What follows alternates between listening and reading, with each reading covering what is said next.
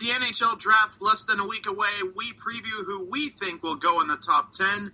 Later in the show, we break down our first big trade of the offseason, Oliver Ekman-Larsson's decision to stay in the desert verbally, and the sour situation in Ottawa that just keeps getting worse.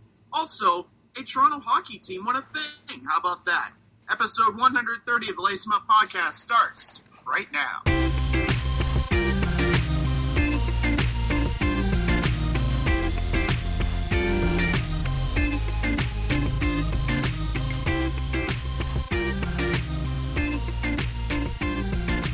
And now, it's time to lace 'em up. Here's Brett and Steve. And welcome to the show, ladies and gentlemen. I'm Steve Ellsworth. I'm Brett Dubuff. In less than a week, the NHL draft is going to be happening, the NHL awards in a couple of days, so it's a very busy week, a lot to discuss. So we're going to preview our top 10 shortly, but first we're going to delve into the Hockey Hall of Fame Book of Trivia, as we do every week. Brett, are you ready for this week's question? I am ready, yes. All right, question 19 is where we're going here. Wayne Gretzky won the Hart Trophy with a record 215 points in 1985-86. How many points did defenseman Herb Gardner need to win his Hart Trophy in 1926-27's 36-game schedule? Your options are A, 12 points, B, 24, C, 6, or D, 72. I don't know. A lot of these questions, it's like, how am I supposed to know all these stuff? So I'm going to go with D72. It was actually A, he wants to win it. Oh, wow. Okay.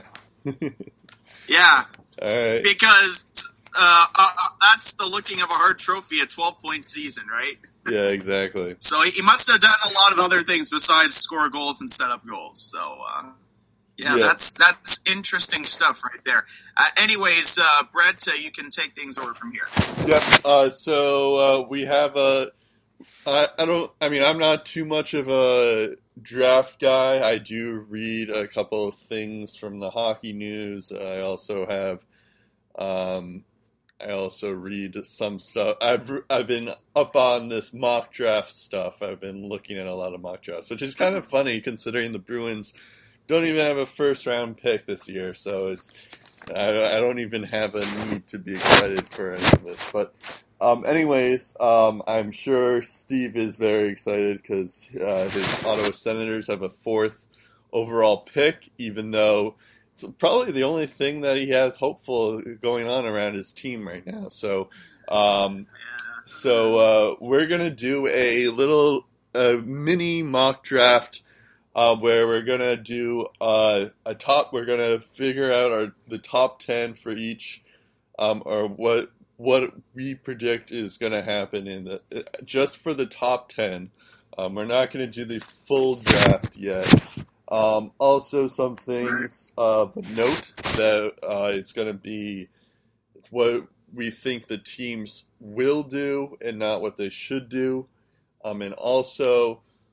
There's probably going to be some crazy trade, but we don't know that for sure yet. So we're not accounting for trades. We're assuming that these top 10 picks are going to remain with the teams that they currently have right now at the moment. All right, but first, I think we can both assume that Buffalo and Carolina we already kind of know who they're gonna take. So the first one is Buffalo's gonna take Rasmus Dahlin. He's the forefront player that everyone's been taking. You know, he's always been projected as the number one guy to take. He's been touted as. By the way, this is my favorite thing when I've been looking up on these is the NHL comparables. So THN has him comparable to Victor Hedman. Dauber has him compared to Bobby Orr. And then when I went on YouTube, there was a couple people who compared him to Brian Leach, which I'm like, all right, that's not Victor Hedman or Bobby Orr, but okay. And then and then I've read stuff where like he has the vision of Erik Karlsson, but the stick handling skills of Nicholas Lindstrom, and I'm just like, so basically he's just Swedish. But he's just gonna. It's the Swedish genes. That's what it is. But like that's like my favorite thing about this is that like who who knows what he's gonna be like because it doesn't really help you. Rasmus Dahlin. It's just like he's gonna be Rasmus Dahlin. That's what his comparable is. But but it's just funny how it's like it isn't even really helpful because I don't even know what they mean by that. He's going to be Victor Hedman, or he's going to be Bobby. He could have the potential of a Bobby Orr type, and it's just like, well, maybe I don't know what that even means in this modern day world. But the Brian Leach one was like a laughable one. I'm just like, all right, I guess he's not going to be. Yeah, there's a new one. Yeah. Yeah. Anyway, so Rasmus Dahlin. We're gonna. Instead of, because we both know that we both picked Rasmus Dahlin as the first pick, instead we're going to ask, how is he going to do his first year in the NHL for Buffalo? I have his stats up here. I have his stats for a lot of these guys here. So Rasmus Dahlin so he's in the Swedish league, which is like the professional league there, kind of like what Matthews did his last year before the draft, where he went to the Swiss league, where it was a bunch of professional players. Dahlin did the same kind of thing. So he went to the Swedish league, the Swedish league for Frölunda, and in that he had. In 41 games, he had 7 goals, 13 assists. That's 20 points in 41 games. So that's basically he's already a pro in that sense, because that's good for that's very good for a defenseman. In fact, that's .49 points per game. So I don't know. I'm not sure if Dahlin. I was trying to think about how defensemen are in previous drafts, like highly touted previous drafts. Aaron Ekblad was pretty good his first year, but he didn't have a ton of points. It took a while for Victor Hedman to get set in the NHL. It took a while for Doughty to get set in the NHL. Defensemen just typically take a while to develop, and so I'm not sure if Dahlin will be like this good right away. Like, even though he is touted as this generational talent, I think it could be a couple of years before we really see what Dahlin is truly made of. But at the moment, especially for a team like Buffalo, where they still are gonna struggle with their defensive side of things, but at the same time, he's been hyped as like better than all these guys. So it's definitely possible. I wouldn't be surprised if he got like a 40-point season this year, but at the same time, he might just be like, get 30 points or 20 points this year. He'll show a lot of potential, but he won't necessarily, be the best right away. And that'll be interesting to see how he does. Yeah, I'm not going to say he's going to be so big of a difference maker that the Sabres are going to make the playoffs, like you said. But I think he's going to be close to an even plus minus. He'll get around 30 to 40 points. Definitely a nominee for the Calder Trophy. I think we can assume that. I also think he's going to be averaging the second most minutes among Sabres defensemen by the end of the regular season, at least. Like, this guy, I think, could get an average of 20-plus minutes per game. I can definitely see his role gradually getting bigger as the season rolls along. But it took Erik Karlsson a couple of years before we really got to see what he was truly capable of. And I think you're right. Success is not going to come overnight for Rasmus Dahlin, but we are definitely going to see some moments in the regular season where we go, my God, we know this kid is good, but he is that good. Right, exactly. Especially since he's been hyped as this, like, generational talent. Like, you can't miss him. Yeah, he's getting more hype than Karlsson did in his draft year. And, well, I mean, wasn't Karlsson considered, like, a bust even before he even put on, like, even before he was even on the Senators? So, well, actually, yeah, what's funny is that they were actually taking some heat for drafting Karlsson. Yeah. It's funny how the tables have turned now, like... Right. Now I can't even imagine what the Sens would be like without him.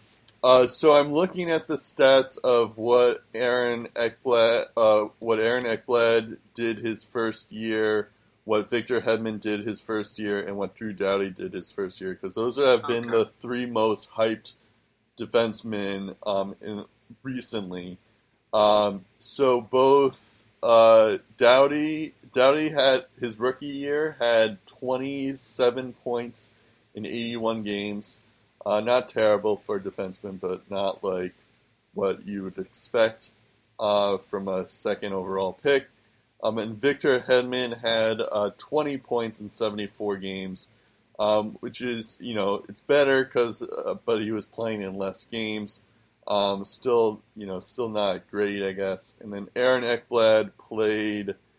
He had 39 points in 81 games, so that's pretty good. But for a rookie defenseman, so we'll see how it goes, I guess. And I'm pretty sure Ekblad, won Rookie of the Year that season too. Yeah, I think that is correct. And I'm pretty sure that was the year where Mark Stone and Johnny Hockey were also nominated, and Ekblad beat both of them out. Yeah. So that's how good his season was. I'm pretty sure. No, actually. Oh wait, I was about to say. I thought I got this wrong here. Oh yeah, Aaron Ekblad won the Calder Trophy. I almost said that Nathan McKinnon won, but it was Aaron Ekblad. I was like, wait a second, that doesn't check out. All right, let's. I don't know. I think the other interesting thing that we have to think about is that this is Buffalo that's getting Dahlin, and Buffalo has been known for a while now that they're not great defensively. They're not great with goaltending, and I'm not sure if Dahlin will be the difference maker where he's gonna change. I mean, he will probably change their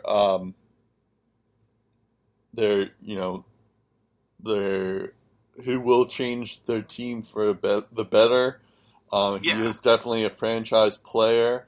I'm just not sure if he'll be like a McDavid where he'll affect everyone around him, where all of a sudden Robin Lehner is suddenly making saves and all that stuff. So, so I think that is a key difference where I'm not sure how good a defenseman can affect the team around them, especially for someone like Rasmus Dahlin, who's going to be pretty young.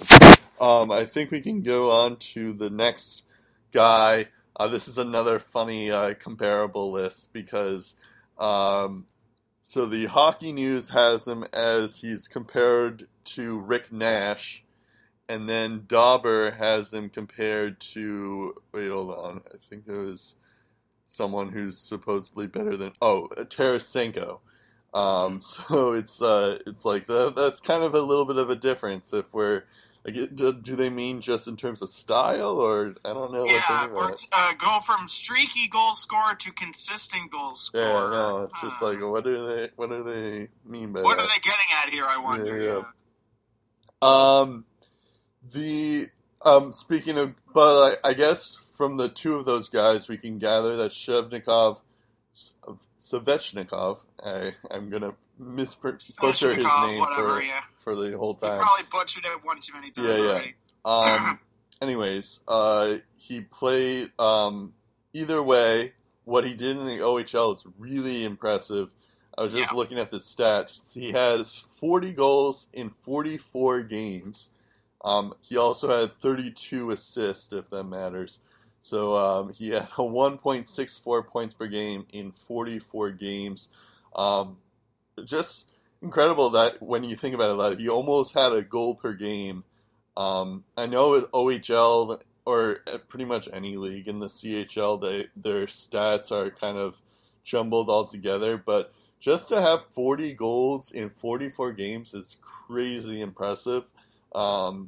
So anyways, he's gonna be drafted in Carolina. It's gonna be kind of interesting to see how they match it up. I believe he's a right winger. So he could be. I'm not sure if he's gonna be with Sebastian Aho.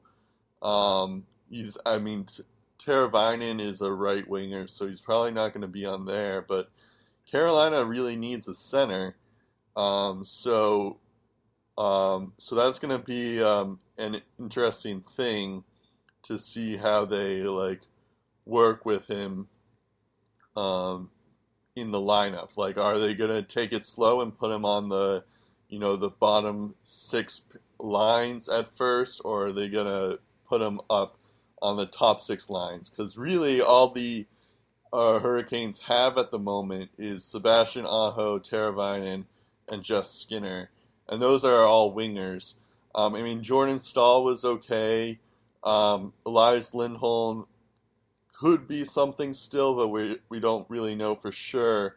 But they're pretty weak on the forward group other than Aho and Teravainen. So, and Skinner, who is just also very streaky. So I'll be curious to see how he's probably not going to get 40 goals in 44 games, but I could see him getting something like maybe 20 goals, maybe 15 goals. It really just depends on how they deploy the Shevnikov on the lineup, and that's what I'll be curious to see.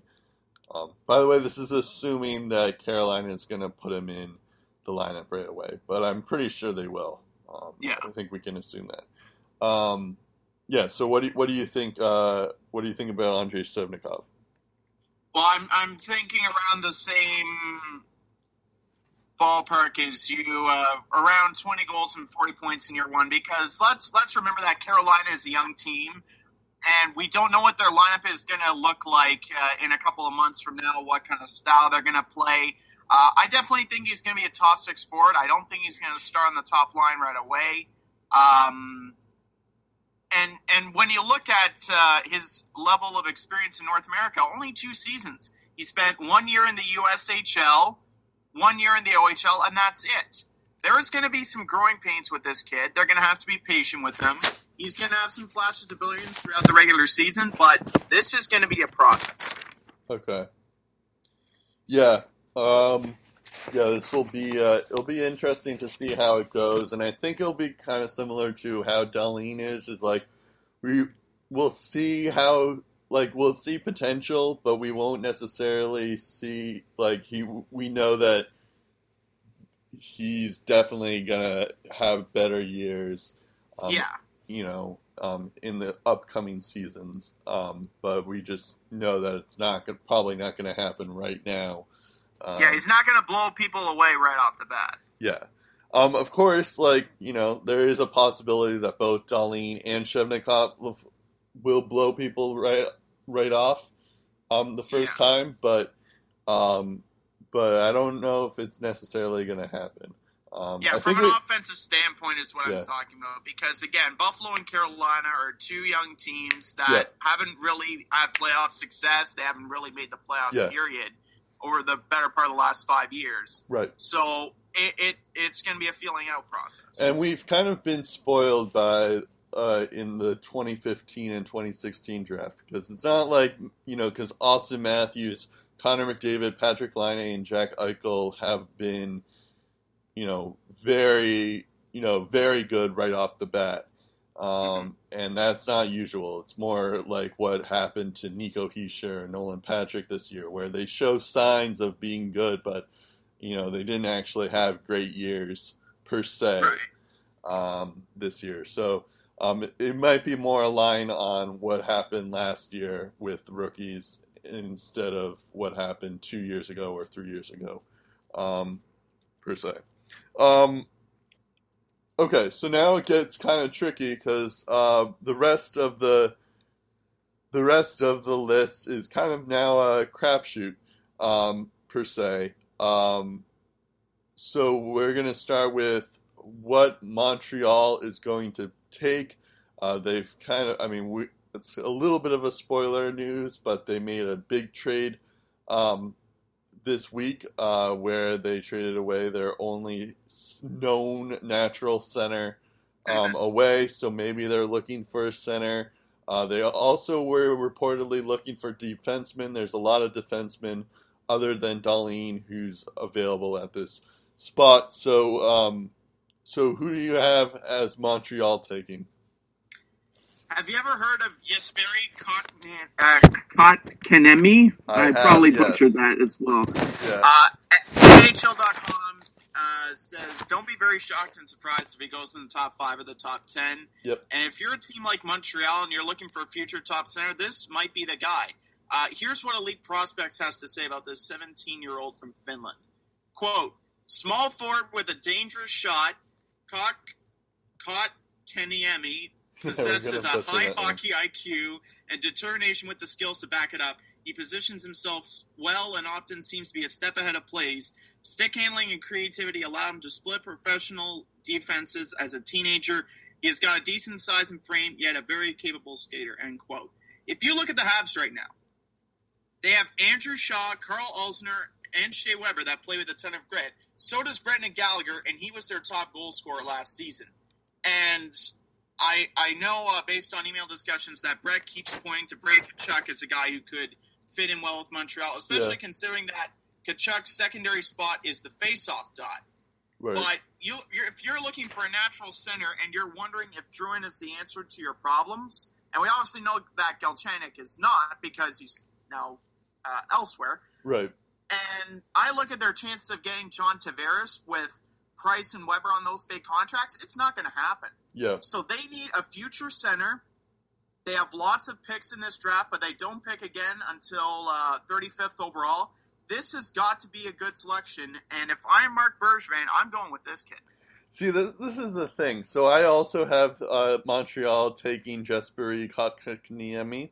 Oh, I thought I didn't think we'd be on the same page at all. Okay. I know. I'm surprised too, but I think this is like the sneaky pick that people think that Montreal is going to take. Yeah. However, I don't think Montreal should take them. I think they should take Philip Zadina. He's by far the best player available at the moment. And I think the interesting thing about this is that Kotkaniemi, I'm going to definitely butcher his name. I think we all are until we hear it on draft day. Exactly. Actually, Elite Prospects has a pronunciation. Let's see here. Jesperi Kotkaniemi. Okay, so we were kind of close. Anyways, he the thing with Kotkaniemi, or just this draft in general, is that it's very like winger heavy, very defenseman heavy, and I feel like this kind of draft isn't like, like you can, like, of course Montreal is going to need a center, but this Kotkaniemi is going to need a couple more years in the minors. So it's not like you can bring him up right away. You can't like fill a need for him, but I have a feeling that they are going to take him because supposedly he's the best center of the centers that are available. Even though I feel like they should take a guy like Philip Zadina, Brady Tkachuk, or even Quinn Hughes. So that's what I think Montreal will do, but I don't think that's what they should do. But as a Bruins fan, I am purely happy that if they aren't gonna take Philip Zadina. That is fine by me. I hope you ruin your life, I guess. But it's just also the funny thing about this, if we're talking about NHL comparables, both Hockey News and Dauber Hockey both compared him to Jeff Carter. So there's that. Although he doesn't seem to be a huge goal scorer, in the Finnish league, he had 10 goals, 19 assists. That puts 29 points in 57 games. So that's not great. But it's also the Finnish league, so I'm not necessarily sure how they see that. But I have a feeling that Kotkaniemi will rise up, even if Montreal doesn't take them, just because he is a center and all these other players are not. So there is that aspect of things. Okay, let's go to Ottawa. Who do you have as your team taking? So, if he's still available, it will be Philip Zadina. Yep. And Pierre Dorian has said in the past they are going to go ahead and take the best player available at the draft when they pick. So, taking a look at his numbers, 44 goals and 82 points over a 57-game stretch with Halifax in the QMJHL. That was in the regular season. In the playoffs, 5 goals and 12 points in 9 playoff games. That's pretty good. And he also played the World Juniors this past winter with the Czech Republic, and he scored 7 goals in as many games. If you look at the Sens on the right side, Zadina is a right winger. Mark Stone is their top guy. Ryan Dzingel had a decent year, but in my opinion, he's not someone you can rely on forever on the second or third line, not yet at least. Bobby Ryan and Marian Gaborik could be buyout candidates. Both of them play on the right side. And I should also remind fans that Burroughs was put on waivers during the deadline and nobody picked him up. So he's another right winger that could be expendable. And down the stretch, if you look at their prospect pool on the right side, it's not that good either. You got Andy Sturtz, who they just signed to a contract, Gabriel Gagne, and Jack Rodewald. And even if Ty Randall and Michael Blunden are re-signed, the odds of them getting a solid crack at the NHL level next year aren't pretty high. So if Zadina doesn't survive past the top 3, and Montreal ends up taking him, the other guy I can see them taking is Oliver Wahlstrom. Yep. Especially with Hoffman on the trading block. This guy, from what I've read, is pretty good at the one-timer. He's got goal-scoring ability. If Zadina's not available, they'll take Wahlstrom. But if Zadina is available, they will take Zadina. Yeah, I've heard good things about Wahlstrom, and I'll talk about him later. I also have Philip Zadina as the pick for Ottawa. I feel like Philip Zadina is like the guy that is also can't miss, much like Sevnikov and Dahlin are can't miss prospects. I feel like Zadina is in a similar vein to that. He, as you mentioned before, he had 82 points in 57 games, including 44 of those points were goals. So it looks like he can do kind of both things. He can play make, and he can also score goals. Apparently, he also has a great two-way game. But, he's more known for his scoring abilities than his assisting abilities. So I think Zadina should be the pick, and will be the pick if he is available at 4. It is kind of funny because Montreal kind of ruins everything. But I think I did email you a couple of days ago where I found the tweet where Zadina was interviewed by Montreal, and he said that he loves Montreal. He grew up being a Habs fan when he was a kid, or something to that effect. But he thinks that the Montreal is going to go with a center or a defenseman instead of what he is, which is a left winger. So I suppose that he'll go. He should. And then also Bob McKenzie also said that they expect that Zadina will drop, but I don't see him dropping further down than 4 for Ottawa. But yeah, and I know you were saying that, likely Hoffman's going to be traded, but I don't necessarily know if he's going to be playing in Ottawa right away. Maybe next season, but probably not this season. I know that Ottawa does need to be good this year because they won't have a first-round pick next year. So maybe they do rush him in and put him in the lineup, but I'm not necessarily sure if they will. And that's kind of the same for Montreal. So I know they need centers, but I'm not sure if they'll put him in right away, per se. Mm-hmm. So yeah, it'll be interesting to see how he does, but I think Zadina is far away the best player that could be taken. And then now we have 5th for Arizona, another team that's been in the news this week. So who do you have as Arizona taking at 5? I think they end up going with Oliver Wahlstrom, again, provided he's available. If you look at their daily face-off chart, which was last updated on March 31st, 2018, Richard Panik was their first-line left winger. Domi was their second-line left winger. Perlini the third, and Martinuk the fourth. So they're not strong on the right side like Ottawa either. You have Keller as the main guy, but Ronaldo, Fisher, and Cousins round out 2, 3, and 4. So I think Arizona ends up taking the guy that Ottawa didn't. So if Ottawa takes Wahlstrom and Zadina's still up there, they take Zadina.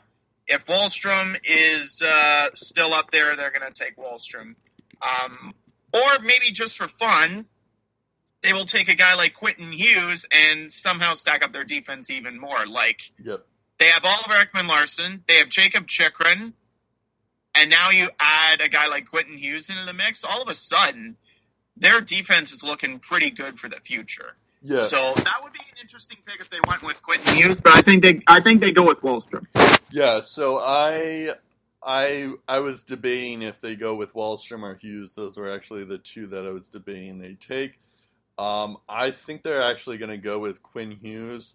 I was just looking at Arizona's depth things, and they do need a right winger, and but they also do need defensemen as well in their system. So I feel like it couldn't hurt to have. I mean, I know they have Chikrin, I know they have OEL in the main thing, but I feel like it couldn't hurt to have another defenseman. So I'm going to say that they're going to pick Quinn Hughes, but I wouldn't be surprised if they go with a guy like Oliver Wahlstrom. But, so Quinn Hughes, that you didn't really say much about, but you did mention him. He's at University of Michigan. He has 3 goals, 13 assists, or that's 16 points in 37 games.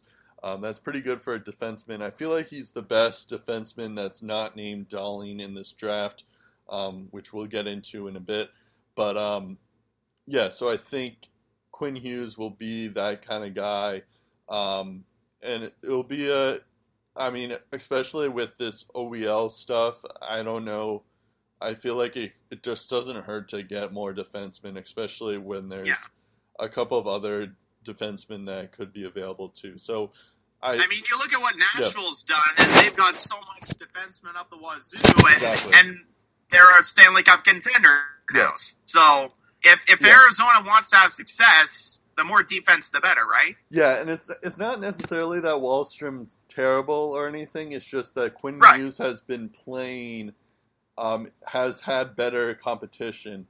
And they have a lot of talented forwards as well in their system too. So why draft another one, right? Right. They have a guy I'm trying to think. They have Ryan Merkley. I think they have. Well, they definitely have Dylan Strome still, although he's a center. Although they'll probably make him into a winger. I mean, they have Clayton Keller in the system, although I guess he's technically not a prospect anymore. So they definitely have their fill in terms of actual, young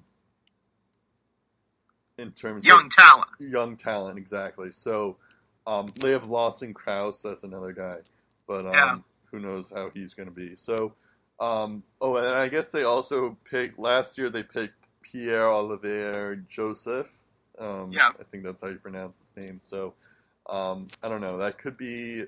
It could be something if they can also get Quinn Hughes with an OEL, Pierre-Olivier Joseph, and Chikrin. That's a pretty good top 4. All right, so I'll do 6 through 10 pretty quickly here. I think Detroit goes with Oliver Wahlstrom. By the way, when I first started this, it said that he was committed to going to Harvard next year, but it looks like he switched and he's now going to BC this year.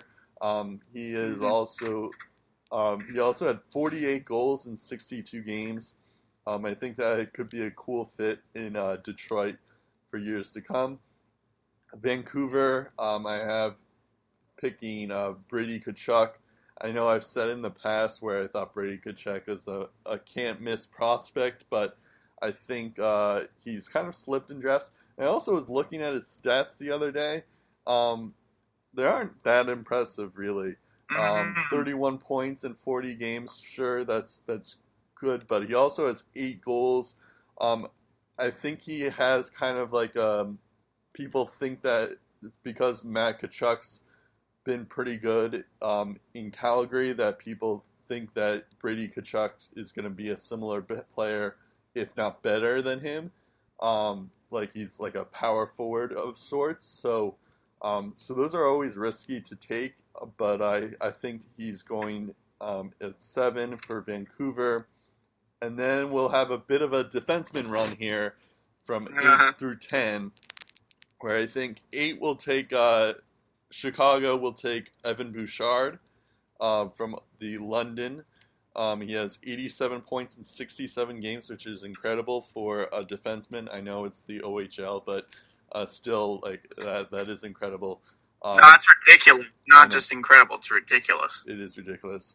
He has 62 assists, 25 goals, 87 points in 67 games. I've been reading that the one knock on him is that he's not very good defensively, but who cares if you can put up 87 points in 67 games as a defenseman? Who needs to even play defense? So there's that. I have the New York Rangers taking Noah Dobson from the QMGHL Akadi Backhurst Titans, the Memorial Cup champions. Supposedly he's very good there. He had 69 points in 67 games. That's kind of a similar thing for Evan Bouchard, where that's very good. But he's just, he's more of he only has 17 goals instead of 25 goals compared to Bouchard, who has 25. And he's also played in one less season of CHL hockey than Bouchard as well. So, I don't know. I wouldn't be surprised if Dobson goes ahead of Bouchard or even goes ahead of Tkachuk. But at the moment, I have them. I feel like for 6 through 10 or 5 through 10 is kind of a crapshoot. Although it really should be 4 through 10, because I don't know if necessarily Kotkaniemi is as good as Philip Zadina. And then at 10, I have, I think Edmonton. This is another one where it's like the best player available also meets their need. Edmonton will take Adam Bogqvist. He's another one who also played in a professional league like Sweden, like Rasmus Dahlin, but he didn't do as well as Rasmus Dahlin did, but it's still kind of impressive. I have here that he had 24 points in 25 games, but I don't think that's correct. Let me pull up his actual stats.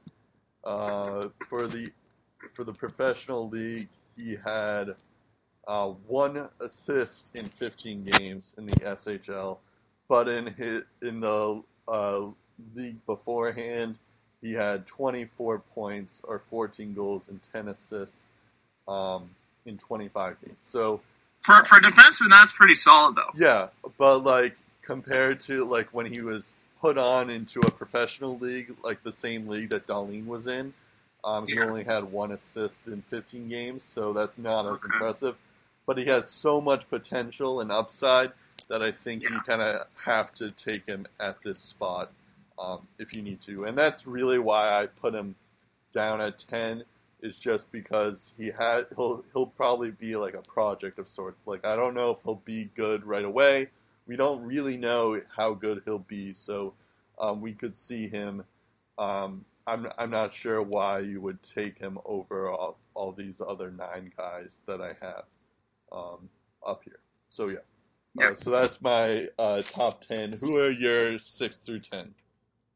So, because Quentin Hughes is still on my board, Detroit is going to make the most captain obvious pick and draft the University of Michigan defenseman. 29 points in his first 7 games with the University of Michigan Wolverines. That would be kind of cool to see, because I believe Quentin Hughes is also from Michigan, so that'd be kind of cool to see that. So it'd be pretty poetic, Michigan connection up the wazoo. This team needs young defensemen. They need it bad. You look at Mike Green, you look at Nicholas Cronwall, nearing the end of their prime or definitely well past it. I think Quentin Hughes would be a great addition to the Red Wings there. Yeah. I actually have the Canucks taking Adam Bjorkqvist 7th overall. Okay. And just imagine him and Olli Juolevi on the same defensive pairing. Adam shoots right, Olli shoots left. There's definitely going to be some work needed, but I think for a young squad, that'd be a solid defensive pairing in the future there. So that's why I have the Canucks taking Bjorkqvist at number 7. Okay. Chicago at number 8, they're going to take Noah Dobson.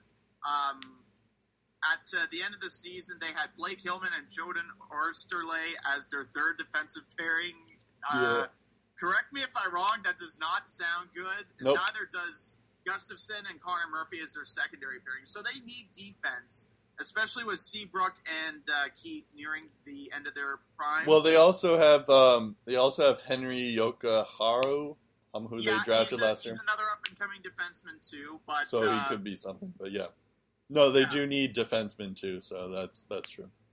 Yeah, so I think they would take Dobson in that regard. I think he's a bit more all-rounded as well, rounded around the edges.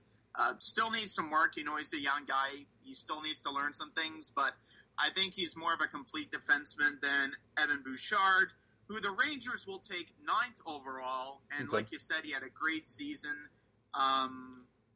A part of me wonders, though, if they would take Brady Tkachuk just to piss off all of the big stars in the Metro Division. That'd be fun to watch. That would be kind of cool, yeah. But I think they're going to take Evan Bouchard. And speaking of Brady Tkachuk, that is who I have the Oilers taking at 10th overall because for a couple of reasons. First off, if you want to get rid of Milan Lucic in his bad contract, you need someone that can bring a bit of offense and a bit of toughness.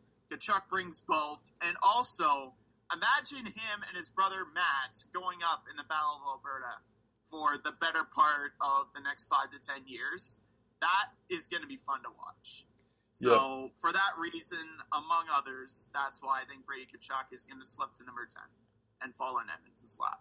Yeah. They also need depth in the bottom 6, too, and Tkachuk fills that need, too. Yeah, I guess that could be interesting. I feel like Edmonton needs defensemen more. Like, they do have, they do have Nurse, they do have Clefbaum, who could be something, but I feel like they'll go with a defenseman, but if they were to go that route. But I don't know. I guess Brady Tkachuk will drop a bit from what he was a couple of months ago. So there's that. Also, I was looking at some other mock drafts, and a lot of them had, like, Ty Smith. I think there was another one. Barrett Hayden is another one. And Joel Farabee and Joe Foligno were other ones that could make it into the top 10, possibly. But it does seem like, for the most part, though, these top 10 are the 10 that the teams will probably take, but we'll see how it goes. So that was fun. It almost makes me wish I watched these players play instead of just looking at their stats and what scouts say. But we'll see how it goes. We'll get you all covered next week. But now we're going to do the rapid fire. So we have a couple of things that happened. The biggest news, if you haven't heard, unless you're living under a rock, or if you're watching ESPN all day, it was funny when I was telling this to my dad. My dad's just like, "Wait, this happened in the NHL," and I'm like, "Wait, no one's talking about this?" And so no, if you watch ESPN and you're just a casual hockey fan, you don't know that the juiciest story that has happened in a long, long, long time happened this week, where it didn't happen this week. It's been happening pretty much all year. Well, it just came to the found forefront. out about it until now. It came to the forefront. So just to recap, Erik Karlsson and his wife, as I think it was, when did this happen? Was this when did their baby die? Was it? I hate to be so callous about it. Mid to late March. Right, it was in March. March. I knew it was sometime this year, but I thought it was maybe like in February or something. But it was. I remember it was towards the end of the season because Erik Karlsson, for the better part of the last couple of weeks of the regular season, he only played in home games. He didn't go with the team on the road. He just played in the home games. Okay. So, anyways, his wife Melinda filed a restraining order on Mike Hoffman's longtime girlfriend. I believe it might be a fiance. I believe. Monica Carrick. It's crazy that I know their names by heart now. But supposedly, Melinda believes that Monica has been saying nasty things to her, including that she was glad that her baby died. She hopes that Erik Karlsson suffers a crazy injury, and I think there's another crazy thing that was believed to be said by Monica. I think you have it. So here's what Melinda wrote. Monica Carrick has uttered numerous statements wishing my unborn child dead, which actually happened, unfortunately. She also uttered that she wished I was dead and that someone should take out my husband's legs to end his career. Okay. She has posted over 1,000 negative and derogatory statements about me as a professional. And then there's also like once this news broke, there was a bunch of tweets from the senators' wives. A lot of them said that like how they were in support of Melinda Karlsson and how this isn't surprising at all coming from Monica. And then the interesting thing, there's a bunch of tweets. If you want to read the tweets out, because I don't have them offhand, but do you have the tweets that were said? Well, I remember that Marley Hammond, the wife of Andrew Hammond, basically, it started off with, "Oh man, if only you knew how unsurprising this actually is." Right. Julie Turris, the wife of Kyle Turris, who has been teammates with Hoffman and Karlsson for many years before he was traded to Nashville, basically talked about how Melinda wanted to keep this private. And that it went from like cyberbullying to something much different back in March and April. So this, whatever Monica says, this being thrown against her is not helping her case at all. Right. And then what ended up happening is then Monica and Mike both spoke out. First, Mike Hoffman said that they're 150% sure it wasn't them, and they're willing to help the Karlssons and the police in finding out who this actually was. And then also, a couple days later, they had a kind of an interview with the Ottawa Citizen, and this is where it gets kind of interesting, because it says here, I'll quote it, "I got a horrific email from a girl named Taylor Winnick, and I believe her husband plays in the NHL, saying, that would be Daniel Winnick, yeah. Yep. which is kind of funny because this is like, who Daniel Winnick is, saying that I'm a horrible and disgusting person, accused me of writing negative stuff about the fact that Eric and Melinda lost their child. Carrick says, so this is coming from Monica. It's all untrue, just to state the facts. That was the first time that I was aware of any of this. Carrick said that she never discussed the situation with Melinda. Melinda has never come to me with any of this, nothing, Carrick said. So at this point... And she also admits that they were civil, but they're not buddy-buddy. They're not best friends. And then also later in this article, Mike went up to Eric and after practice, and Mike was saying, like, this isn't Monica. Like, Monica's not saying this stuff. And then Eric just says, like, I know it's her, and then just leaves, and that was it for them. And so this is kind of like, this at this point, before I read this, I felt like, okay, so the Twitter wives are against them. It's not really proof, but it's possible that it could be Monica. It seems like it's possible. And then I read this and I'm like, wait a second, something doesn't like add up, where it's like you think that if you're Melinda, like, I understand you're in a traumatic situation for both Melinda and Eric, so don't get me wrong, I'm not like accusing them of anything. But I could understand being kind of like mentally out there where you believe that this person is out to get them and you don't necessarily have proof. But like you'd think that you'd be able to talk to Monica or about this situation instead of actually, like putting in a report on it. And it's also the other thing was like, that there was supposedly that Melinda wanted to keep everything private, which is fine, and I respect that, because, if you want to take the high road in that. But then why are you even putting it out in the forefront and putting it, like, if you're reporting it to the police, it shows that you do care about this and you are serious about it. And you talk about that. What's interesting is that Hoffman and Carrick didn't find out about this through the police. They found about this through the media. Yeah.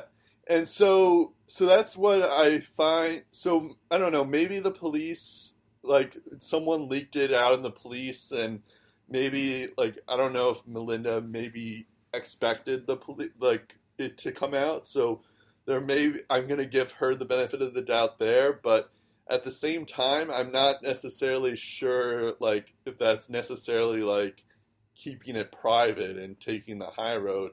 So I don't want to accuse... And I think this is one of those situations where I don't think we know the entire story. Because it could be... It's really just a he said, she said kind of situation. Right, and that's where the evidence is going to come into play here, because that's really going to nix someone's argument here. And it's more like, because on one side we have Melinda and Eric who want to keep things private because they just suffered a huge thing, yet they care about this so much that, I guess 100 emails or messages is a lot. So I would find that annoying too. And they... but they file a report because they believe it's someone they know, and then the Hoffmans are like, and Monica, I guess Hoffman and Monica are going like, wait, what's going on? We didn't do this. This is horrible, of course, but we didn't actually do anything. And so it all really comes down to if the Carlsons have proof that it was Monica. And if they're taking this to court, obviously, you would think they would have some proof, right? Right, you would, but it could also be like, you don't, like, the only proof, I was thinking about this, is like, the only proof that you would need is just a screenshot of the account, and then you trace the account to the IP address, and then you see if that's near where the Hoffmans live or where Monica could conceivably do it. So that's the only proof you would need. But I'm not necessarily sure if they do have it. I mean, you could, since this is Erik Karlsson, you should give him the benefit of the doubt, but at the same time, it's like, it's innocent until proven guilty. You have to find proof. It's not like you can accuse random people just because you don't like them. So there is that situation. And also, like, I was seeing this said, and I think you'll agree with this, is what really should have happened is it was supposedly reported that the Ottawa Senators, Melnyk and Dorian, both knew about this situation before it came out. And what Dorian... Yeah, I think they were aware of it towards the end of the season. Yeah. Based on what Hoffman and his agent have said. But what really should have happened is Melnyk and or Dorian and or Boucher, so the coach, GM, or owner, should have put all four of these people together in a room and just sorted out. Because there is definitely some miscommunication that is going on. Yeah, I definitely think the communication needs to be better. And those three people should have been responsible in getting these four people together, especially considering that Erik Karlsson is a franchise player. He is basically a Bobby Orr, the modernized version of Bobby Orr. So that's someone that you want to keep happy, despite all this contract stuff and what's said on the outward stuff. And you also want to keep Mike Hoffman, who's one of your best forwards on the team, also happy and not like paranoid about what's going on. So it just makes sense. If there's truly a fight that's going on between these two players, why not just like have them hash it out and talk it out? Before it gets to us like speculating on what actually happened. And so yeah, that's my take. But as a Sens fan, I'm sure you have a calm reaction to this. Calm reaction, yeah, that's funny. Exactly. I know, we haven't even talked about what's the aftermath of this all. But now it all makes sense why Hoffman's been on the trading block for so long. Yeah, exactly, it's true. Just like, why is he on there? Why would you do it? And then news like this comes on, I'm just like, okay, that's why. Yeah. It was nice. It also explains why Erik Karlsson wants to leave, too. It explains why the perception of Karlsson leaving just keeps growing and growing and growing amongst the Sens fan base. Because why in the world of Erik Karlsson would you say, yeah, I want to stay in Ottawa? Right, especially after, It's gone from, like, whether or not this organization can afford me, it's just like, how am I going to be treated once I sign that big fat contract, right? So, first off, if you look at what happened with the Kyle Turris situation, negotiations, for whatever reason, they didn't really go that well. If there were any negotiations to sign to a contract extension, they were pretty set in their ways by the sounds of it. For whatever reason, the Sens organization isn't about letting people talk stuff out. And I think since the death of Brian Murray, this organization has lacked leadership.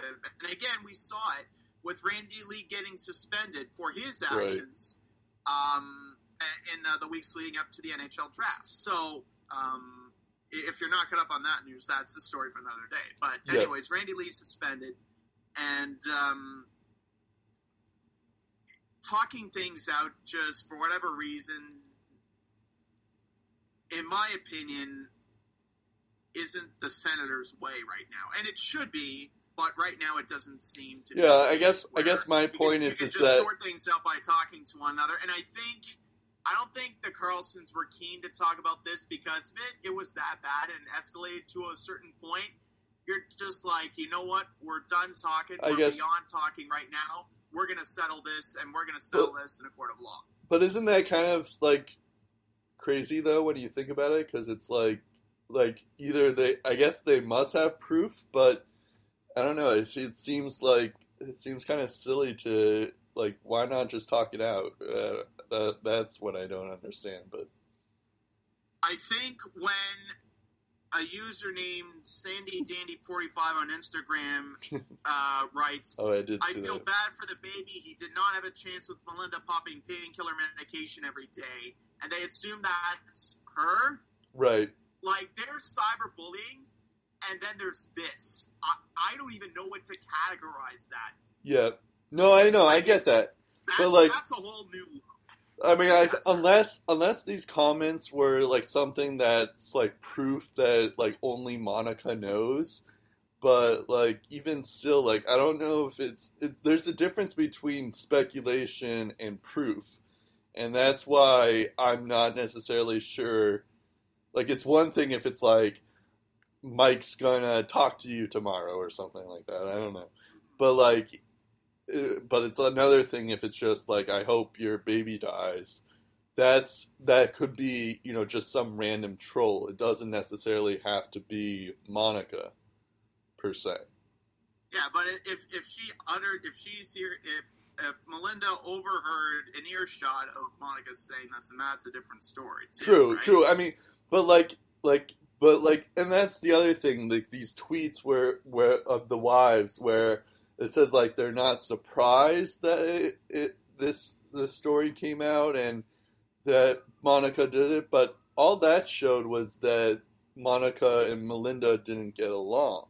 It didn't really show that, like, Monica actually did that and went that far. And that's really what I'm trying to say. It's like, I'm not, like, I wouldn't be surprised if Monica did do this stuff, but I'm not like 100% there yet. Yeah, you need 100% certainty, and you're innocent until proven guilty. Exactly, and supposedly the police is investigating it, so they will get down to it. But it's like I just don't like the whole like we're accusing her right away, even though we don't know if she actually did it or not. And otherwise, it's like the Carlsons are witch hunting her for something that she didn't do, and that's something that I'm not necessarily sure if I like that kind of thing. So, and we'll talk a bit about that in a couple of minutes when we get to like what goes on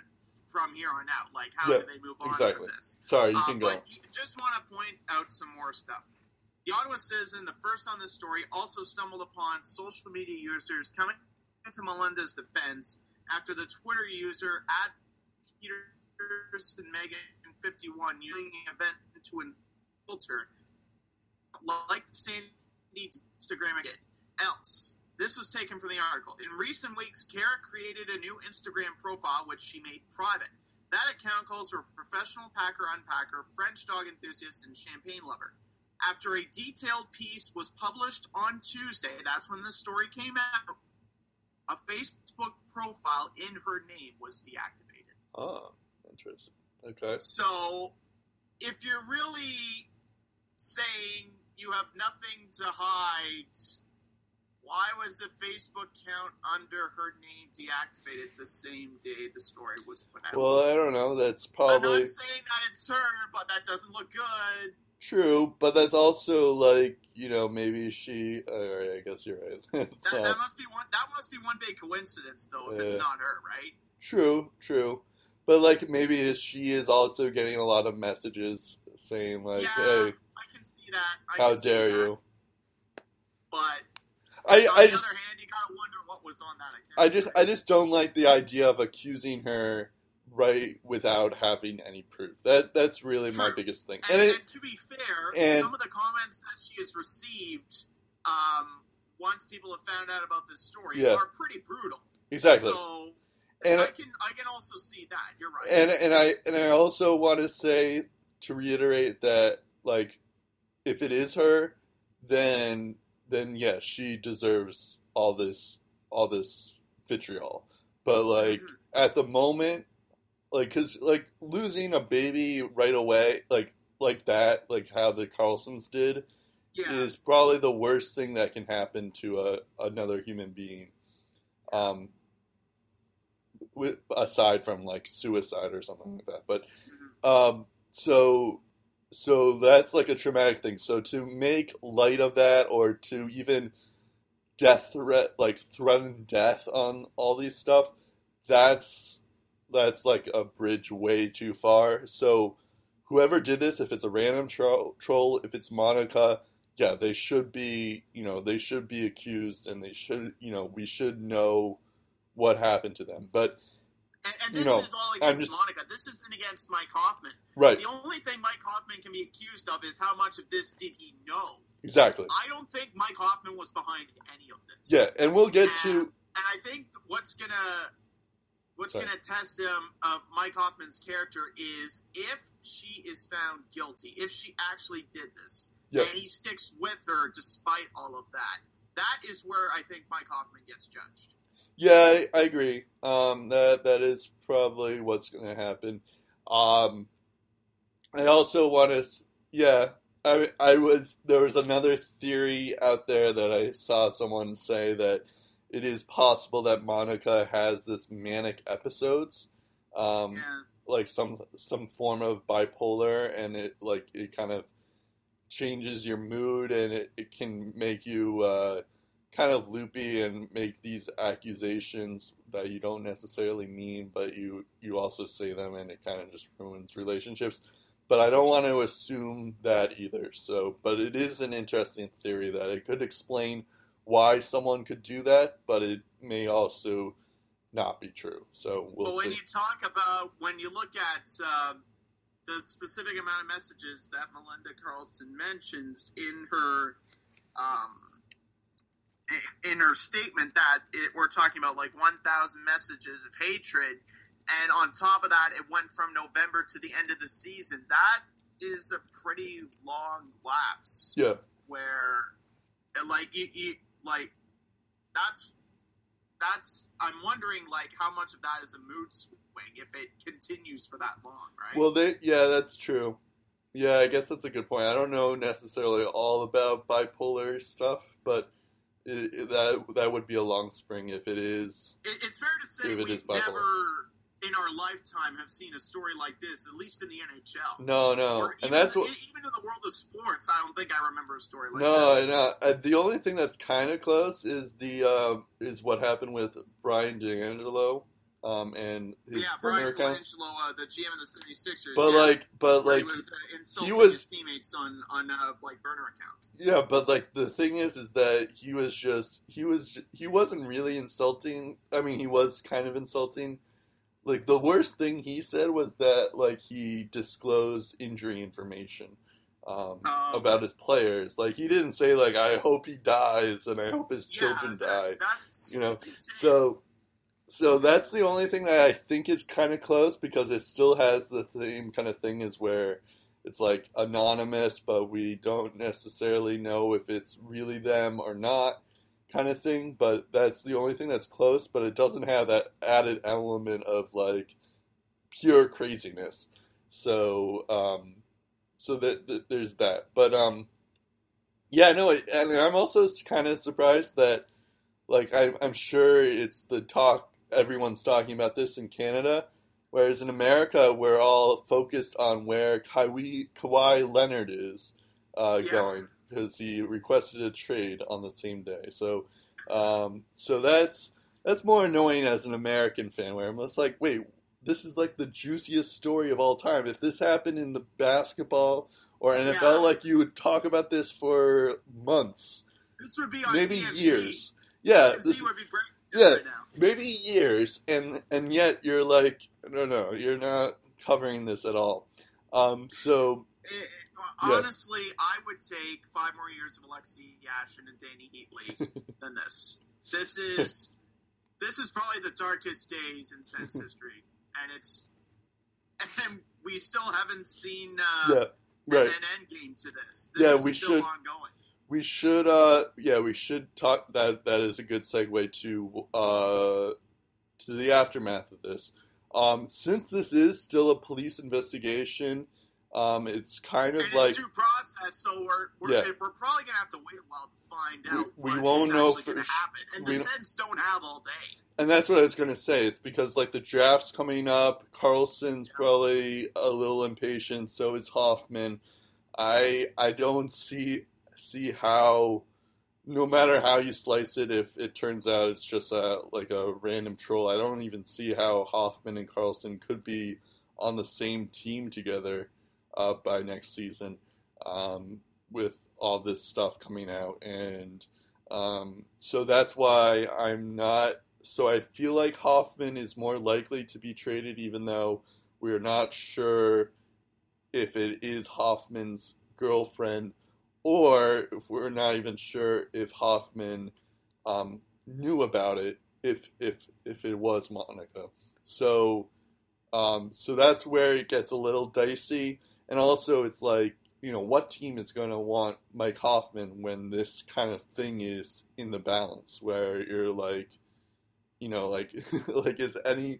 I'm just trying to imagine if you're a wife of another team's player, and that team gets Mike Hoffman, and they also get the girlfriend, and you're like, do I trust this person? What's going on? So that adds a whole new dynamic of things.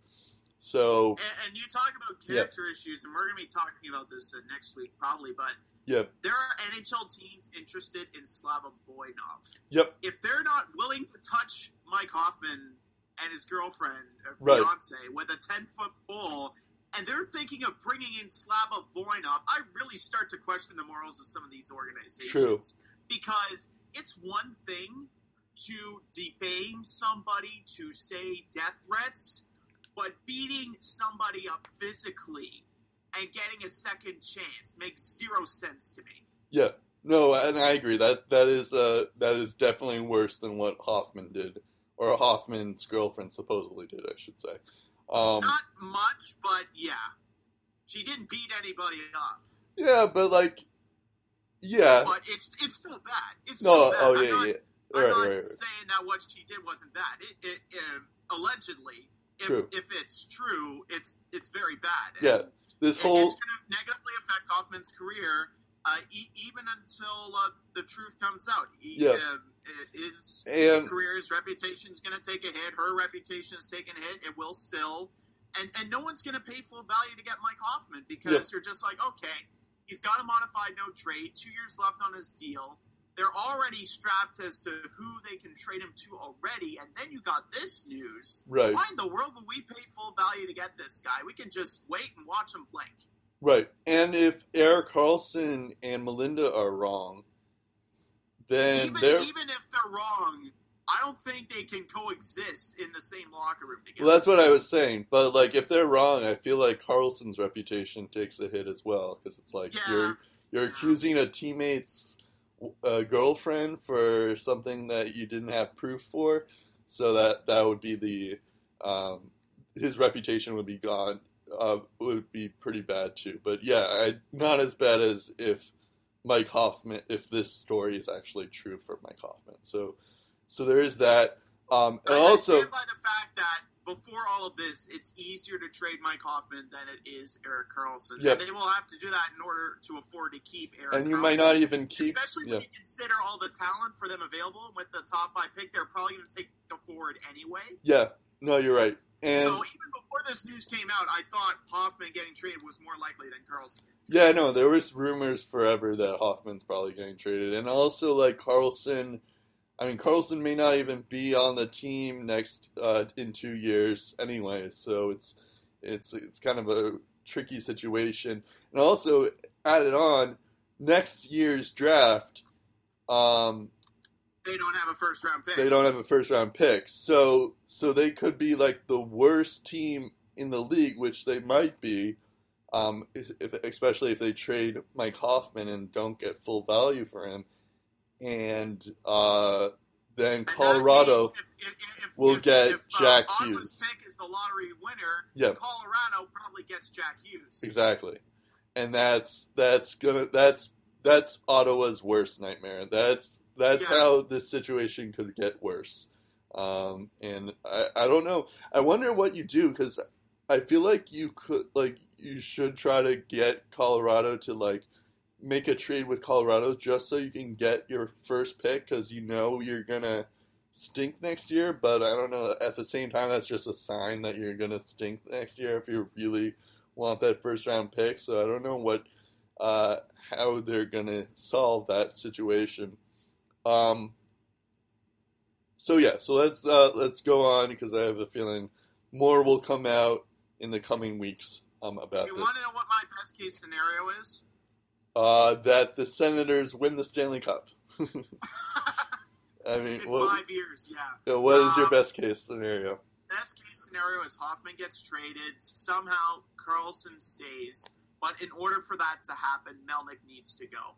There needs to be a new person in the in the owner's chair, and I think it's got to be Alfie. Alfie is the only guy, in my opinion, right now. Wait, you want him to be an owner? Erik Karlsson to stay in Ottawa. He's the only guy. Yeah, that's possible. If it's anyone else, Karlsson's out of here. Yeah, I don't know if I feel like being an owner takes more than just. I don't know if Alfredsson is qualified to be an owner, but he might be just like a president of hockey operations, and then you have another owner. But yeah. I guess that could also. I just don't think there's trust with Melnyk anymore. Yeah, like the fans don't trust him. Yeah, this whole process, I think, with how they handled the whole tourist situation, with how they've lowballed Alfie. Yep. And then this on top of it, I just think there's no sense of direction with the Sens anymore, in my personal opinion. And that whole thing with the assistant general manager in the front office before Karlsson would even consider resigning her. And that whole thing with Randy Lee as well. So yeah, that's another kettle of fish. Exactly. So, and like I was saying, that I feel like Melnyk, Dorian, or Boucher could have just settled this off the field where they, Karlsson didn't have to put in a report. If they just talked it out, that's why I feel like those guys are partly responsible. If they knew about it, then they may have been able to settle this off the ice, and we would have avoided this whole situation. But at the same time, you might be right that Karlsson's and his family and the family may just be too far gone at this point, and that's why I'm left over here thinking, how in the world did we get to this point? Yeah. Like, how did it get this far? How did we let it get this far? And my tolerance of BS, my allegiance to this team is being tested probably tenfold right now. Yeah. The Sens better be careful, or I might be cheering for another team. Which is funny. It's one, I can take losing, but this is too much. Yeah, no, I wouldn't blame you. And I don't blame anyone who decides to fan anymore after reading this. I wouldn't blame anybody. Yeah, no, I wouldn't blame you either. Okay. Now it's time to laugh at your another team now. Let's laugh at the division rival for a change. Exactly. So the Coyotes and the Habs made a 1-for-1 deal this week. The biggest trade this offseason so far. And what a surprise. It's a 1-for-1 deal involving Montreal. Bergevin loves those 1-for-1s. Anyways, it was Alex Galchenyuk for Max Domi. The thing that's interesting about this is Alex Galchenyuk played a natural center, but then all year Claude Julien kind of refused to put him in at the center spot, and his points total kind of suffered. He had 51 points in 82 games last we checked, but he was a 30-goal scorer in 2015 to 2016. Anyway, so he's going to Arizona. Supposedly, John Chayka already said that the main reason why we even made this trade was because Galchenyuk is a center, and we're going to make him into a center.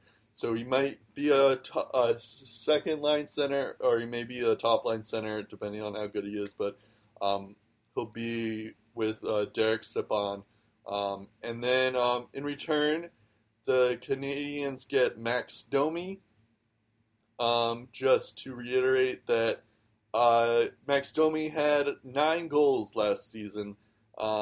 He played a little bit of center last year for Arizona, but not a ton. He's not really a natural center, but maybe they're going to make him into a center. What I don't really understand about this trade is, like, if you really need centers, you get Max Domi, fine, but you're not. But he's not really a center per se, so that's what I don't understand. He is a good playmaker, though. He had 36 assists for a pretty bad Arizona team. So there's that, but it's just confusing where it's like, why are you trading your only natural center for a guy who's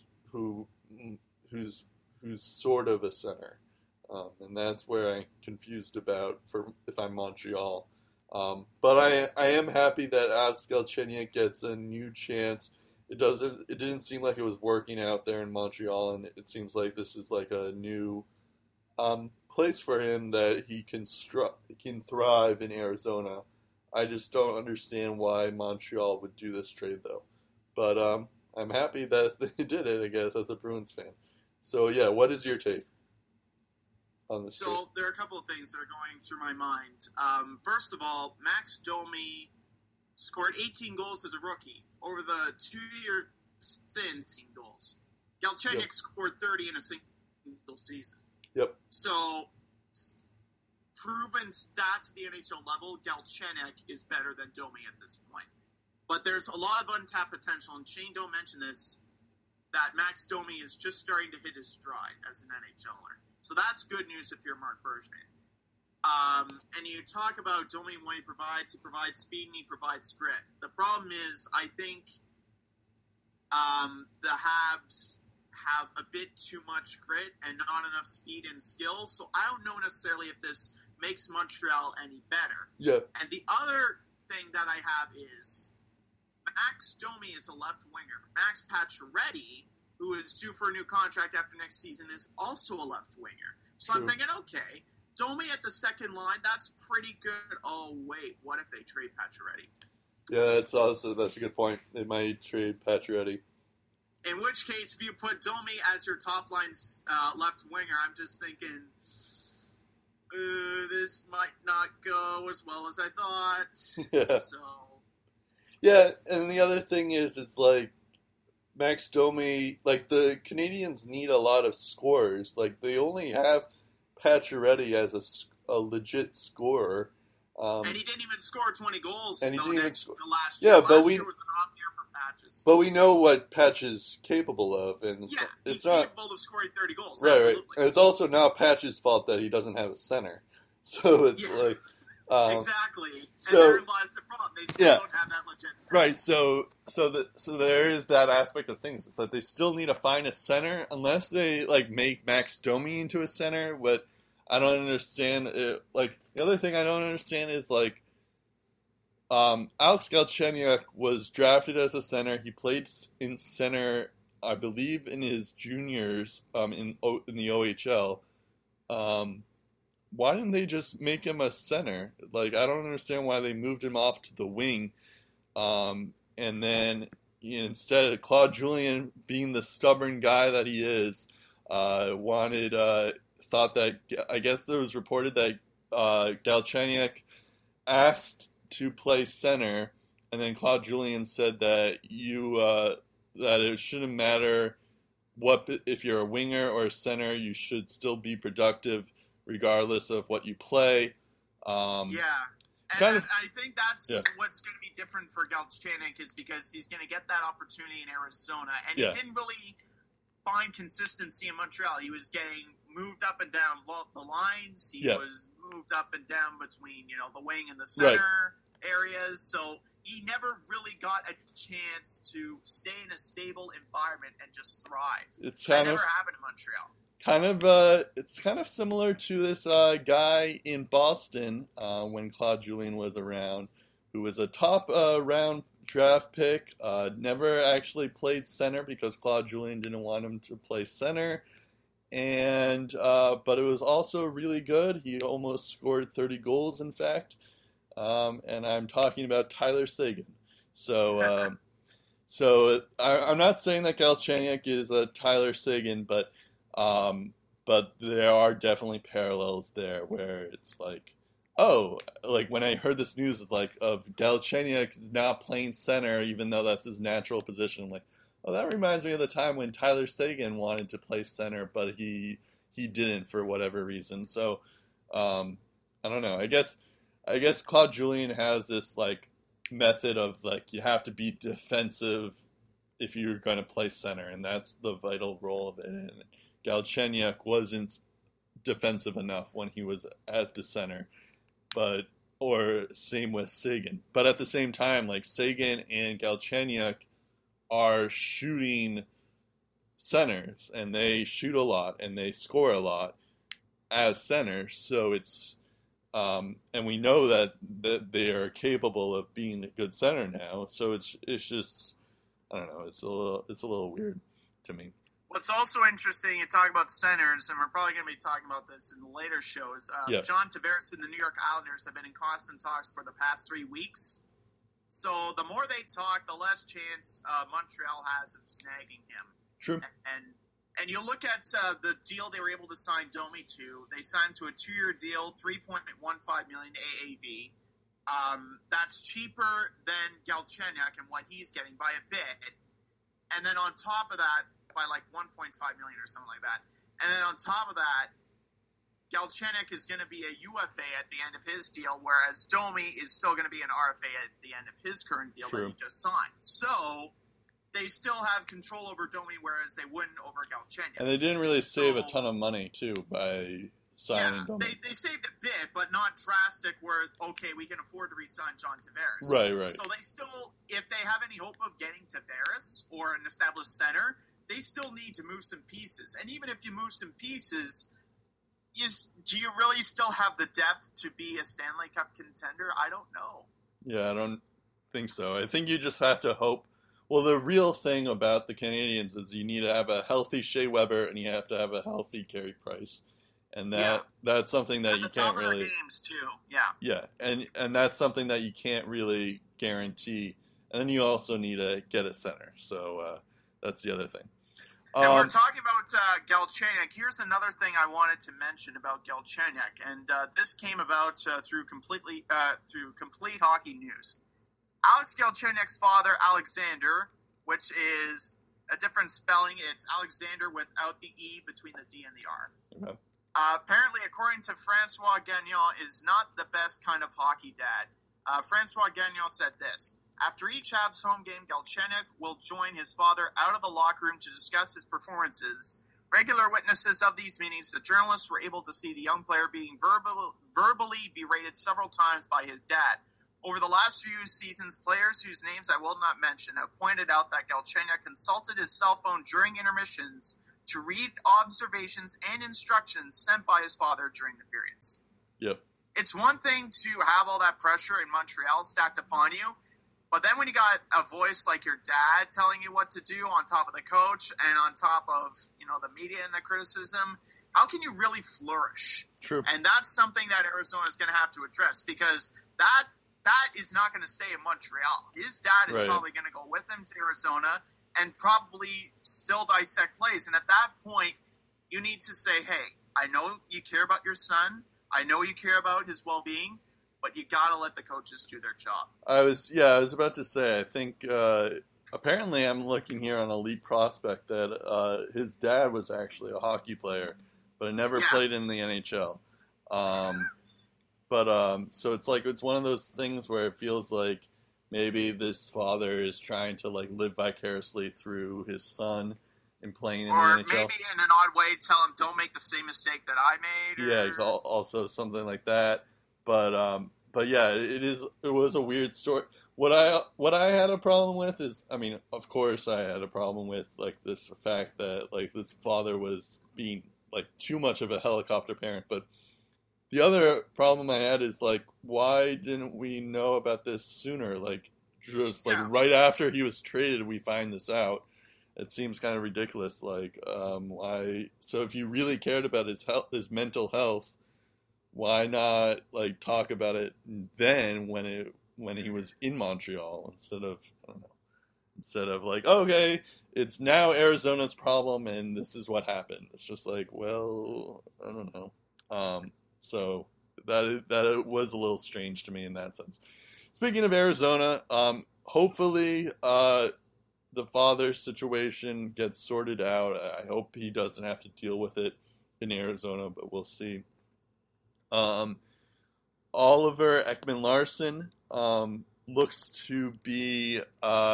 like he has a verbal agreement with the Coyotes. It's not you can't make it official until July 1st anyways, but so it's not on cap friendly yet, but it looks like it's going to be an 8-year deal worth $64 million, so that's approximately $8 million annual average value. So yeah, I think this is a good kind of deal for him. OEL's been one of the most underrated defensemen in the game for a while now, but so it is kind of cool that they get him locked up long term, especially with all these young guys in the league right now. I didn't realize this, but OEL is 26 years old, or the Swedish law firm, as you say. So Yeah. So it's so he's not like 30 years old or anything. He's still pretty young, and he still has some years left in him. So hopefully the Coyotes can work with get to work, and I think they can they're a potential playoff team now that they have Galchenyuk. Clayton Keller was pretty good. It all really depends on Dylan Strome and Chychrun and how those two will do this coming year. But possibly Antti-Ranta in goal. And Antti-Ranta. But I'm not as worried about Antti-Ranta considering he had a phenomenal second half. But yeah, you're right. He does need to be more consistent in that regard. But yeah, so I am curious to see how Dylan Strome fits in with this organization and how Chychrun does as well. So yeah, we'll see. So speaking of this contract, we can't really tell you the details because it's still a verbal agreement, so much so that Cap Friendly hasn't even posted it on their site. Yeah. What we can tell you in the previous deal, it was a 6-year deal signed in the 2013 offseason, and he was getting paid an average of $5.5 million per season. This team has been in the NHL's bottom 10 for so long. He's still willing to stick it out despite pains, despite the future arena stuff. Will it happen? Won't it happen? He could have bailed to another city, to a better team that has a better shot of winning the Cup than Arizona. Instead, he decides to stay here. He trusts the youth movement. He wants to be a part of it. But the most important thing about this contract is Erik Karlsson and Drew Doughty have not been paid yet. Yep. And now they're going to look at this as a buffer. They're going to say, okay, Ekman-Larsson, who has scored 25 game winners since the start of the 2013-2014 season. That's the best by far of any defenseman over that stretch. Is getting paid $8.25 million per season for the next 8 years, verbally. I'm worth more than what he's getting. So they are going to be asking for more than what Ekman-Larsson is getting. Because with all due respect to Ekman-Larsson, he's good. But Doughty and Karlsson are better. Yep. So if Ekman-Larsson is getting this amount of money over this amount of time, they deserve to be paid more, and they are going to get more. And if I'm LA and if I'm Ottawa, I'm shaking in my boots after this signing because I know that my wallet is going to be hurting once I pay these guys. Yeah, I feel like that's going to be another situation where it's going to be like once Doughty signs or once Karlsson signs, it's going to be like, oh, okay, then Doughty's going to be like, okay, I want what Karlsson has, or Karlsson's going to be, I want what Doughty has. Because they're closer together in terms of comparables than OEL is, but yeah, it seems like it's going to be more than what OEL got, just a little bit more. But not to say that OEL is bad, because he's not. But I feel like Carlson and Doughty will get more just because they have been more consistent throughout the years. But I think both of them could be signing a deal that pays them an average of $9.5 to $10 million per season. I can really see that. Yeah, that's definitely possible. It just really depends on if that's going to be on the Kings or if that's going to be on the Senators, and that's the bigger Someone question. is going to be paying them that money. Yeah, well, whether it's the team that they're currently on, that remains to be seen. There will be a team in this league that's going to offer them that kind of money. Exactly. Yeah. However, I'm not necessarily sure that they should because, I think both Doughty and Carlson are nearing 30 at the end of their contract. So I don't know if I would give them a max contract for that kind of stuff because they'll probably decline a bit, but we'll see. Okay, so then speaking of some young guys, we go to the opposite end of that. The Toronto Marlies won the Calder Cup, which is just Toronto finally has a championship. It's like another sign of the apocalypse. It was an HGTV too on home ice. So much history. First the Capitals and now the Toronto Marlies. I think the kind of cool thing about this is that there are a couple of guys that kind of stood out to me on the Toronto Marlies that I wanted to mention. Timothy Liljegren, who was the 2017 draft pick for Toronto last year. He had some good games. Also, Andreas Johnson, who is a left winger. He had 2 goals and 1 assist in the last game, the clinching game. And I believe he also won playoff MVP. Yeah. He had 10 goals and 24 points in 16 playoff games. Yeah, so that's really impressive. And then you also have Garrett Sparks, who was a pretty good goaltender for them down the stretch. He only gave up 1 goal in 30 shots. So there's that. And what's also interesting is what's going to happen with their coaching staff, because guys like DJ Smith and Sheldon Keefe have really made a name for themselves at the AHL level. At some point in the NHL level, you would think they're going to gain some interest. So the Maple Leafs might be wise to start promoting from within if they don't want to risk losing those guys, because I don't think they're going to be in the AHL for that much longer. Yeah, I think Liljegren will probably be in the lineup next year, especially since Toronto needs defensemen. I could also see Travis Dermott as well in the... Janssen probably as well. Janssen as well. But I was just talking about defensemen. But yeah, Janssen will probably have some time in the NHL. The thing with Toronto is that they are, they have Marner, they have Matthews, they have Nylander. It's not necessarily that they need a ton of forwards. So maybe they make a trade and send some of these guys over so that they can help get a defenseman, which is their need right now in the main club. So maybe that is something that they could look into. But they could also move up Liljegren, Dermott, and there's another one who is Borgman as well. So that's also possible. We're actually we're at an hour 37, so we're kind of running out of time here.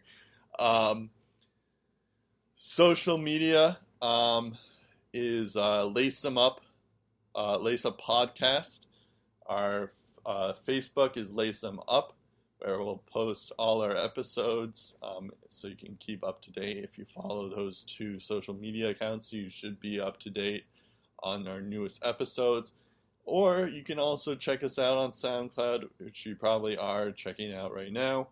And we're also on iTunes. We should be on iTunes as well, so that's another place that you can look to see how we do.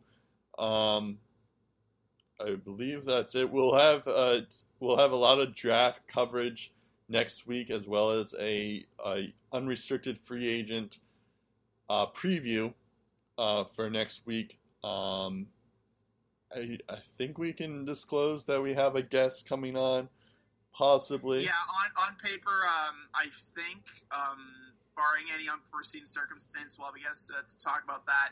Maybe break down the NHL awards. We'll see. Those are happening on Wednesday. Draft is happening Friday and Saturday. So Yep. A busy week in the world of hockey ahead, and we hope you enjoy. Okay, so speaking of this, it's according to Eric Engels, who I think works for the NHL Network. Sportsnet, I know for sure he does. Okay, yes. Sportsnet. He covers the Habs as well. Anyway, so he just tweeted out, things changed so quickly. A week ago, I didn't think it was likely the Habs would pass on Zadina at 3. Now, after speaking to several people, it seems they're locked in on Galchenyuk. They'll move it down to take him if they can, but it seems they're willing to take him at 3. So we may have been on to something. Yeah, they clearly listened to this podcast before it even went to air. Well, I mean, partially, the reason why I even picked Galchenyuk at 3 was because I read stuff that they were interested in him at 3. So, and also, Hossa said that he is not retired, which is kind of interesting because he is retired. I'm not sure. Maybe from the NHL. Yeah, but isn't it like a... You could play in Europe, but... Isn't it like an allergy thing? Like, I thought you pretty can't... severe allergy. Right, so... An infection of some sort, yeah. So I don't understand how he couldn't play. I don't know, maybe he's trying to get out of the technicality, because he's still... I guess he can still be put on LTIR, possibly. So that's probably why he's claiming he's not retired, even though he can't play, really, so... I don't know. Anyways, we'll follow up on that story when we know more. Yeah, exactly. I was just looking online to see what other news happened. I'm Brett Duboff. I'm Steve Ellsworth. We'll talk again in episode 131 of the Lace 'Em Up podcast.